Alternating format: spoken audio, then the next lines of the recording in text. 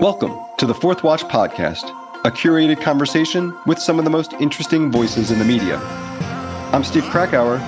Today, we dig into how the media covers some of the most important cultural issues of our time and in sports with Outsports founder and editor and regular Fox News viewer, Sid Zeigler. This is episode 40. From Michael Irvin and the evolution of acceptance in sports to Twitter and the way it has helped and hurt our discourse, we begin with Lia Thomas and how the corporate press covers the hot topic of trans rights. Thanks so much for doing this. Appreciate you coming on. I wanted to start, first of all, I love following you on Twitter. I want to talk about Twitter later. So that's one thing. But I also, one of the things I really appreciate about you, and I want to get into like your whole career and your background, and then also some of the really interesting stories bubbling up in the moment here.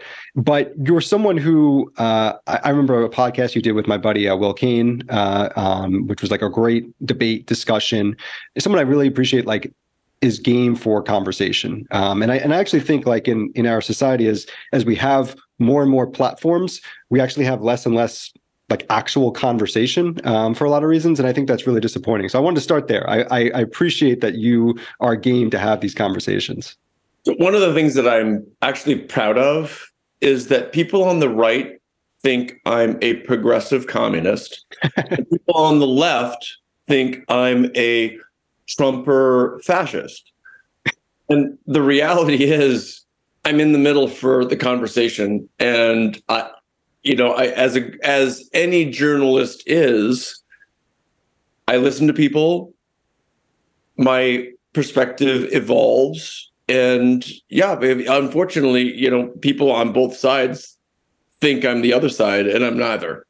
I think that's the sign of doing something right. If people on both sides think something that not everybody, but the ones that have a certain agenda on both sides, if you're not 100% on the team or not, you get attacked. That's a sign of something right. Is that true that people on the progressive left think you're a Trumper? I mean, why would they? Oh, I got called the Trumper all the time. I've been told by people who know me that, for example, with trans rights and trans athletes, that I'm one of the most important voices on their side. And then trans people who don't know me attack me for being anti-trans. So again, I'm here for the facts and the reality and the debate and the conversation. But yes, I get attacked from both sides. Trust me. Good. I do too. So I like talking to people like that. All right, let's start there then, because I was going to go somewhere else, which is a little bit timely, which relates to what the NHL has been doing, particularly the San Jose Sharks. We'll get to that next. But let's go with the story of trans rights, which I actually think I wrote about this. I've tweeted about it. I think this may be one of the more interesting and sort of bellwethers or interesting stories of 2023 and what's to come. I think that there's been a bit of a thaw in this topic. We saw the New York Times had a bit of a controversy where a bunch of journalists and activists got together, wrote a letter to the New York Times saying their coverage was anti-trans, and then they, in turn, rather than sort of seeding the ground in the way that they may have for the Tom Cotton op-ed and other instances, they said, no, we're doing objective reporting. We're reporting on all sides. And actually, you, the journalists who work here, you can't be signing these sorts of letters telling us to do these sorts of things. So it was an interesting moment. And I do think it kind of pretends a little bit of what's going on. So I wonder what you make of it, because Lia Thomas, I think, was like the big story last year. This was a trans athlete who was a candidate for Woman of the Year in the NCAA, a Penn swimmer on the women's team. And you wrote about this in a really interesting way on Outsports about, for example, Martina Navratilova, who's extremely progressive liberal, speaking out about this story. And then Outkick, who I had Clay Travis on here last month, essentially being on, I guess, on some way the same side of with Martina on this. So it's a complicated issue. Where do you think it all shakes out? And how do you think in particular the media itself is looking at this and covering it so far? I'm disappointed with conservatives in how they are painting transgender people as somehow morally deficient. I understand that we want to treat kids differently than we do adults, and I'm going to circle back to all of this. Yeah. I'm disappointed with, I'm generally conservative, and I grew up in a Christian faith, even though I no longer follow that faith. And my perspective of life is, how can I help other people? And with trans people, having known many of them, having known trans people who have committed suicide because of how society treated them, I want to help people meet this world in a way that makes them feel welcome. And in areas of academia, housing, employment, government services, I want to help trans people who have gender dysphoria, people who are truly transgender. They feel like they were born in the wrong body. I want to help them meet life in a thoughtful, inclusive, respectful way. Right. Sports Are a different beast, not just for transgender people, but for all people. There was an international court ruling a couple of years ago when there was an intersex athlete, Caster Semenya in South Africa. Intersex is different from transgender, but it still brings into question testosterone and gender and all these things and fairness. And the court said there is one area of Western society where we have all agreed that discrimination is okay, and that is sports. Without discrimination, you don't have age categories. You have no, the whole masters sports world where if you're 47, you're competing against people who are 45 to 49. You don't have that. You don't have a female category. And I think it's important that we remember, as we're talking about transgender rights in sports, there is a reason that the female category is there. Right. And for me, I want to find a way to include transgender athletes in the female category, because that's at the end of the day, that's what your question's about. Transgender women in the female sports category. I want to find a way that they can be affirmed in that category that doesn't eliminate the category of female sports. Right. And for me, the people, again, I said this at the beginning, people on one side who want no transgender people and the people on the other side who want every transgender person, those of us in the middle trying to find a reasonable, fair way to do this get stuck. Yeah. And people on one side say I'm a fascist and people on the other side say I'm a communist. Well, and I do think that's partially the problem here with that story. And it resonated to me, with me because it felt like this moment. I think in general, what I do with Fourth Watch, what I try to do is what are people saying privately, in my case in the media, but refusing to say publicly? Why do people organize? Yeah. Can I share about that? Yeah. The transgender people that I talk to. So I wrote a story a couple of years ago, and it essentially said, let's stop arguing about full inclusion and no inclusion, and let's talk about transition requirements. And people at the time said, no one is arguing that a 25-year-old trans woman should be able to compete in the Olympics with no transition requirements. And I said, you're wrong. There are trans people. There are people arguing that. There are national organizations arguing that, and there are. Right. And that's not right. I love my transgender friends. I want them to find a place where they feel welcome. And I am nervous that my community is moving toward this push for trans inclusion in sports with no transition requirements. What that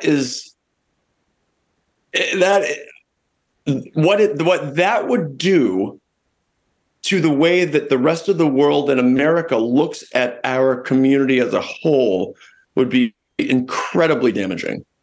Yeah, right. Like the LGBT as a whole, right? It's an interesting way of looking at it because, yeah, I think that again, I try to look at, okay, why are people in organizations doing things a certain way in public versus maybe behind the scenes? What are incentives that play? And I do wonder, like, something about Leah Thomas competing at the high school level, girls rather than women, let's say, and then I look, there was an ABC interview that she did that got a lot of attention, and it was very, like, there was a lot of tiptoeing going on. Let's say, like, there was real palpable fear, I think, in a lot of ways, to have this conversation, and in the media landscape to have honest conversations or conversations free of fear. And I wonder if, like, that's part of this also, is like, for whatever reason, this became an issue that caused a lot of fear around it. And so the tiptoeing around it then causes this backlash effect on the other end. And then we get into this mess. So I've talked to many transgender people who say this idea that there should be no transition requirements for trans women in the female sports category. Trans people, most of them don't agree with this. They understand that there are differences. And of course, I've written about this. You can point to there are women in the world who are faster than some men. There are women who are stronger than some men. And I get that there is an overlap, but when you're looking at elite levels, that is not the case. Right. The slowest man in the 100-meter dash in the Olympics is faster than the fastest woman. And so when one of the things that I advocate for is at the community level, about intramural sports in college, or just, your local kickball league. Who cares about transition requirement? Like, who cares? Nobody's making a living off of this. But when you're talking, what we're really talking about is elite sports. High school state championships, NCAA championships, Olympic medals. When you're talking about those things, you're now starting to talk about how people make their living. Coaches, how people get scholarships. And there has to be a thoughtful, reasonable inclusion approach, because I'm sorry, I am not for a 20-year-old transgender woman on April 4th declaring she's a woman, and on April 5th running in an NCAA event with no transition. I'm against that. And a lot of people, to your point, are scared to say that. And I was scared to say that, I'll tell you, a couple of years ago. And I'm not scared anymore, because that's the reality. Yeah. Yeah, well, that's I think it's a conversation that's happening now. We see it in the pages of the New York Times, not just on this, but on just the extreme rise in young girls, declaring themselves transitioning, and that process. So it's actually starting in the media, and at the same time, we're seeing the backlash to it. So it's going to be a big pivotal moment, I think, at this point. And Steve, here's the other thing. Forget about transgender, non-binary. The number of kids who identify as non-binary is exploding. Yeah. So is your argument that a non-binary kid can just pick which sex category they compete in? That's crazy talk. Yeah.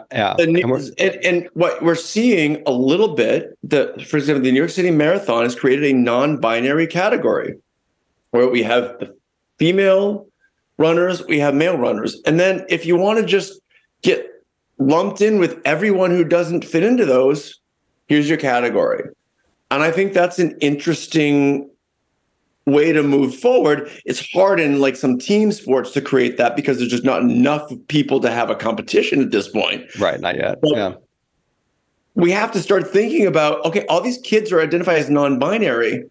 We can't just let them pick which category of these two that they fit into. And very likely, I would imagine they're picking the female category, right? I mean, in terms of competition-wise. A story about the NHL, rainbow jerseys, and how one team transformed its Twitter account for a Pride-themed thread. So the San Jose Sharks in particular, but I think the NHL in general and other leagues have really made a big push with Pride nights, and we've seen, the controversies of, okay, who's wearing the Pride jersey, and then the one that's not, and this one says he's Russian, and this one says he's Christian, and this happened again with the San Jose Sharks just in the last couple of days since we're talking about it. And I think so. I'm curious your take on it, sports as it relates to inclusion, but I also I have to just bring this up, the San Jose Sharks Twitter account, said that instead of tweeting about the game, we're going to tweet about LGBT issues. So there were tweets things like 40% of LGBTQ plus students across the United States avoided locker rooms because they felt uncomfortable or unsafe accessing them. Okay, that makes sense it's related. And then there's one that's the Mux gender is a respected third gender in Zapotec culture in Mexico that has existed for centuries. Guna are those, and it just goes on and on like this. And I'm looking at this, who exactly is this for? Who is this serving? Not the night and the jerseys. And I'm curious about the media coverage of that, but these tweets, for example, from the team. Well, so we started Outsports in 1999, and I've been reporting on LGBT issues since then. This is the first time I've ever heard of some third gender in Mexico, so I'm going to have to go look into what that is. The Mux gender. Okay. So I understand people wanting to sit down and watch an NFL game and just watch the game. I get that. But I also, as a gay man who felt unwelcome in sports, who at the beginning when I came out felt unsafe in sports, I understand the decades of homophobia and transphobia that have existed in sports. And this is someone who's, sports have been an inherent part of my life, an inherent part of my life as a gay man, my identity as a gay man. And I appreciate the leagues and the teams and the athletes who are saying, no more. We want to make sure that this community that has for decades felt like they're unwelcome in sports, that they now feel welcome. So I don't know about the Sharks tweeting about a third gender in Mexico. I don't know about all that. But what I know is that for a long, long time, my community has felt really unwelcome, not just in men's sports, but in women's sports. I have talked to countless women in women's sports who have felt uncomfortable coming out, even in women's sports, where there is a huge number at the elite level of LGBT women. So I get that, people, I just want to watch the game. You can watch the game. Right. And I appreciate the Sharks and the NHL and the NFL and the Rams and the Patriots and all the stuff that all of these teams and leagues do to make sure that I feel welcome. Well, and this kind of brings me to my next point, which is that something that really kind of bothers me, and this is that I'm not sure why we haven't gotten farther at this point. In doing research for this, I was looking up. You were involved in, I believe you were involved in like the Michael Irvin, writing about Michael Irvin, talking about his gay brother. You sort of coming out. Yeah, so you wrote this in 2011. This is now 12 years ago that this happens. It's a great piece. I mean, really interesting. He's on the cover of Out.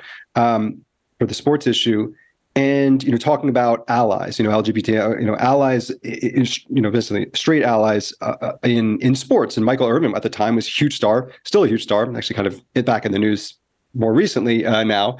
But there's these moments in time, and you think, okay, this is a real breakthrough moment. And from me as someone who's a sports fan, I try to stay up on the news and culturally involved. Like, I don't like, how are we not further along now in the world of sports and in kind of the media coverage of it, would you say? The sports world has transformed. Athletes, coaches, administrators, executives, the vast majority accept and welcome gay people. And I say constantly, that the failure is the communication of that the media, I think it's in large part a media issue, is stuck on this idea that, for example, NFL players hate gay people.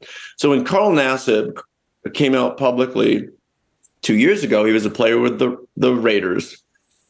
I said very publicly, this is a non-issue. And I heard from members of the NFL media, gosh, I hope you're right. I'm not sure. Boy, this is going to test what you've been saying for years. And guess what?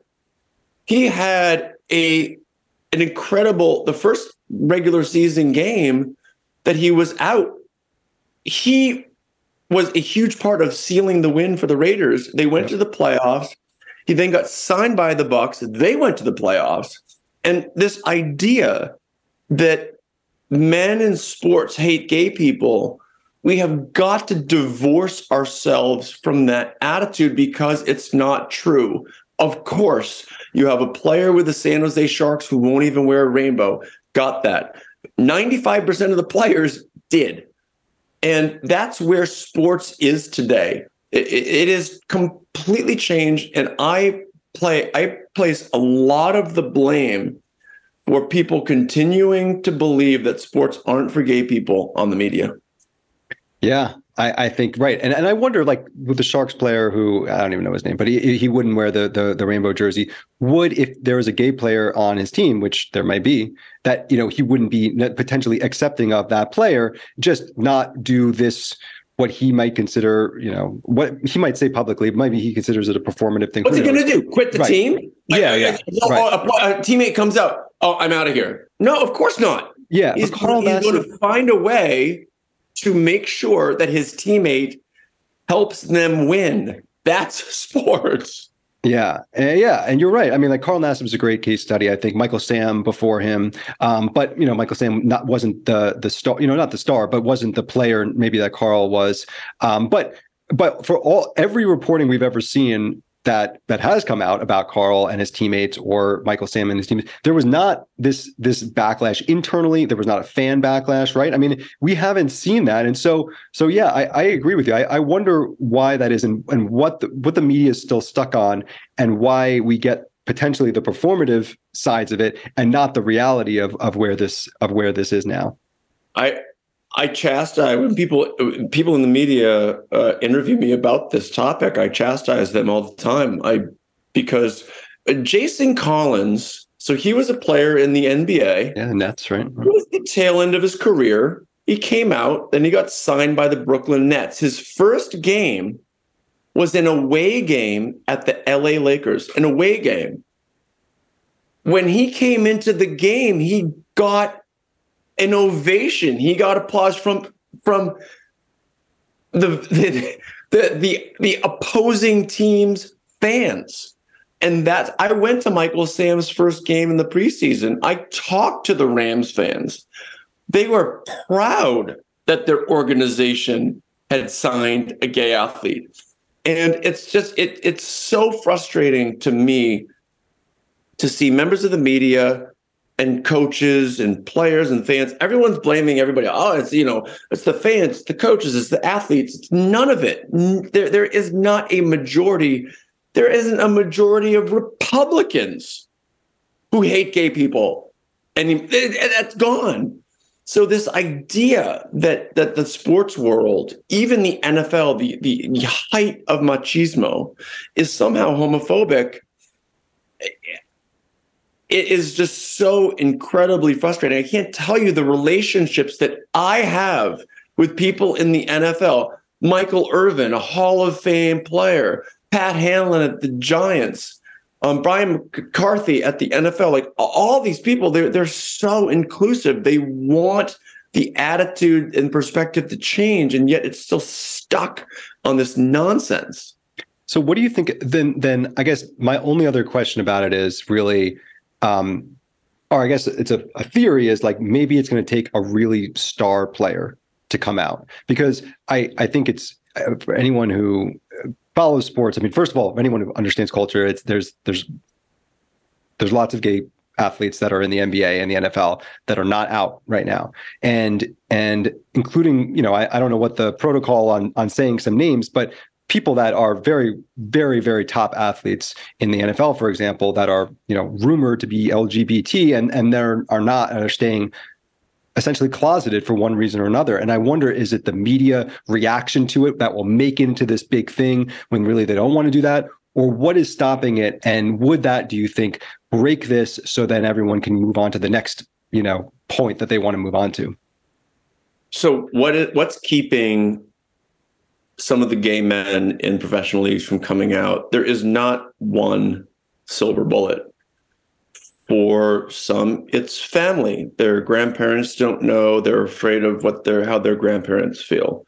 Some of them are convinced that they're on a 53-person roster. They're number 48, and they're afraid they'll get cut. For everybody, it's different. For me, coming out, I was afraid that God was going to send me to an eternity of hell and fire and damnation, and that's what kept me in the closet. So you don't know. There is no one, if we just, push this button, then all these people are going to come out, because coming out is a very personal experience. I will say, I think that the tenor of social media, you mentioned Twitter earlier, there are some very inclusive spaces. The hate that I get from anti-gay people on a daily basis, and I'm happy to take the oncoming fire. If I take the fire and somebody else doesn't, I'm all for it, because you can't get to me. Like you can't make me think that I'm less than. So, but you can to other people. Yeah. And I think that you mentioned Twitter before. That's the shitty part of social media, is that some of these people can actually, with their words, they actually hurt people, and that really sucks. Coming up, is Twitter helping our discourse or hurting it? Plus, Zeigler on why he's a regular Fox News viewer. That's next. But first, I want to give you a little bit of the latest rabbit hole Fourth Watch column that I wrote, which was about Yellowstone and why coastal elites generally despise and disdain it. Here's a bit. "We don't hate you, you just hate us," the show tells the coastal elite snobs. "And most importantly, you don't understand us and have no interest in remedying that apathy." The coastal liberal elite operate under an air of open-mindedness, but instead they've proven to be the provincial, narrow-minded scolds they conceivably critique. All that education has amounted to a narrowing of the worldview rather than an opening. The good guys in Yellowstone are curious about what they don't understand. They're excited and invigorated about the unknown. The coastal elites parodied on the show hate and resent the unknown. More with Sid coming up, but I want to tell you that the full Fourth Watch is available exclusively to paid subscribers on Substack. Yes, Fourth Watch has gone independent in 2023, and paid subscribers get a whole bunch of extra content, from original deep dive columns like what you just heard, Rabbit Hole, to the full podcasts each episode. Check it out for just $5 a month or $50 for a year at fourthwatch.media. Now, back to Sid Zeigler. I've seen it firsthand in the media, people that are huge stars. I mean, they should not care what someone with 5 followers, who has a, no picture and should not care what they're saying to them. And yet with the media, we see it with celebrities, obviously with athletes, I think potentially even more so with athletes who have, a real complex, I think, of superstardom. There was no feedback mechanism before Twitter in a very real way. I mean, you could get email or you could get, a letter in the mail, but you didn't have that instant feedback. You miss a shot, you log on Twitter, you have 20 people, 100 people, 1,000 people yelling at you. It does really change things, I think, for anyone, an athlete, a media member. And yeah, I think that is definitely one of the negative incentives, I think, in our current culture. I have to ask though, you will argue with these people. I don't know why you argue with them. It's like these nobodies on Twitter. But I mean, I know, I'm glad you're not taking it personally, but you do engage with them. Well, so when I engage with somebody on Twitter, I look at how many followers they have. And generally, they have to have at least 100 followers for me to engage, because there are people with three followers. I engage with them because I guess a few reasons. Number one, again, send your attacks to me. If I can field your attacks and that means you're not attacking somebody else who might actually get hurt by what you're saying, I'm happy to take that oncoming fire. I will also say that every once in a while, an actual conversation develops and a bit of understanding is created. So, and I guess the third part is just to continue to highlight for people the fact that there's real bad anti-LGBT bias out there. So I guess, I'm happy to take the oncoming fire if somebody else isn't.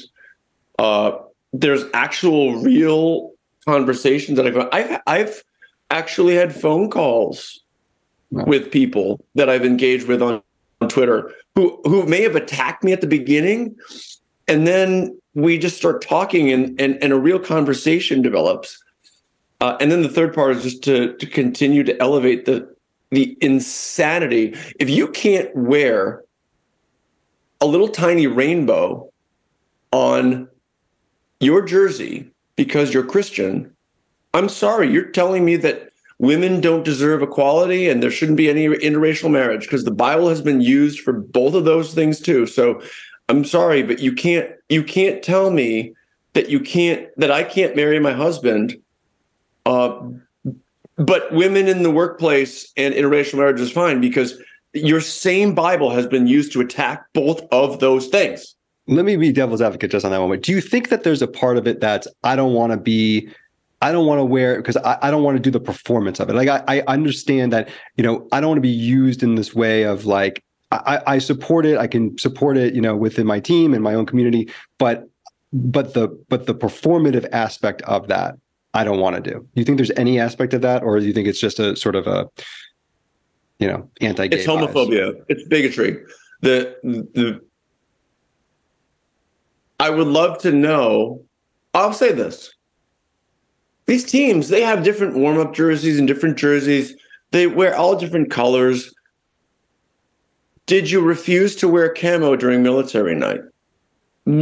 Have you taken the position that I am not going to wear absolutely anything? I'm only going to wear, with the Sharks, teal and black and white, and that's it. Right. Well, it reminds me a little like Jonathan Isaac, who wouldn't wear the Black Lives Matter shirt, on the Magic or something. Black Lives Matter is that's interesting. It's a little different because it's an organization, right? So I get it's a little different. If he refused to wear something honoring, say, Martin Luther King, then we have a real problem. It's interesting. Okay. But Well, yeah, Martin Luther King. BLM is an organization that raises money, and so in the NHL there used to be this you can play as organization. They worked with the NHL for years. I can rationalize not supporting this particular organization, but just wearing like an MLK patch or a rainbow flag. Now you've overstepped the bounds. To me, I see a difference between the two. I guess some people probably don't, but there's a difference between organizations and just equality. Right. I do have to say I don't argue with people on Twitter, but I love that you also continue it on like with phone calls and whatnot. I think that there is also of Twitter a performance of it because it is public. But if anyone emails me, there are lots of emails you can find. I email everyone back, even if you say you hate me and you disagree with me. I love that. Okay, let me ask you this, because you mentioned it, you've been in the game a while, right? 1990 started out sports. It's grown so much. Obviously, the industry has changed so much. This was long before Twitter. How do you see the growth of it? What were those early days like compared to particularly now? It's not that long ago, but obviously it's come a long way in terms of an industry at this point. Well, in 1999, there was no such thing as the LGBT community. It was the gay community. And all we focused on was gay people. And no one wanted to talk about gay people in sports. ESPN had done one segment on gay athletes. The New York Times had one story about a gay football player in Massachusetts named Corey Johnson, who went on to become a very successful politician in New York City. Other than that, no one talked about it. And that was, I think, the real difference. Today, a lot of people want to talk about this. Today, the gay community has transformed to the LGBT community. And I remember in the early 2000s, I remember arguments with gay people. Should we even include trans people in our community? There was a real debate about whether gender identity and sexual orientation should be married up into the same movement.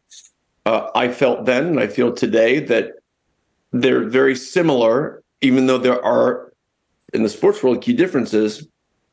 And I'm proud to support transgender people. So those are some of the big differences. Nobody was talking about this. Absolutely nobody. Right. And then over the years, as athletes have come out and different stories have gotten written, the interest level has elevated a lot. And to be honest, I mean, the whole transgender issue in sports has overrun this entire conversation. We're not even talking gay athletes. People are like, a gay guy in the locker room? Who cares? The transgender athlete story has exploded. Yeah, that's interesting. It's like it's made the Overton window of the LGBT, athlete space has made it so that now, just your run-of-the-mill gay athlete. We used to argue about whether gay men belonged in a men's locker room. That was the conversation 20 years ago. Now, it's not even on the radar. More with Sid coming up, including the Fourth Watch lightning round, and why Fox News is a regular part of his news consumption diet. Available for paid subscribers of Fourth Watch on Substack. Go to fourthwatch.media to try it. Thanks so much to Sid, and remember, Fourth Watch, not just a podcast, also a newsletter. Subscribe for free at fourthwatch.media. Join me. Let's build a better media together. If you like the music in this show as I do, check out the artist who created it, Super Duper. That's Super Duper Music on Instagram. Song is Far From Falling. Download it wherever you get your music.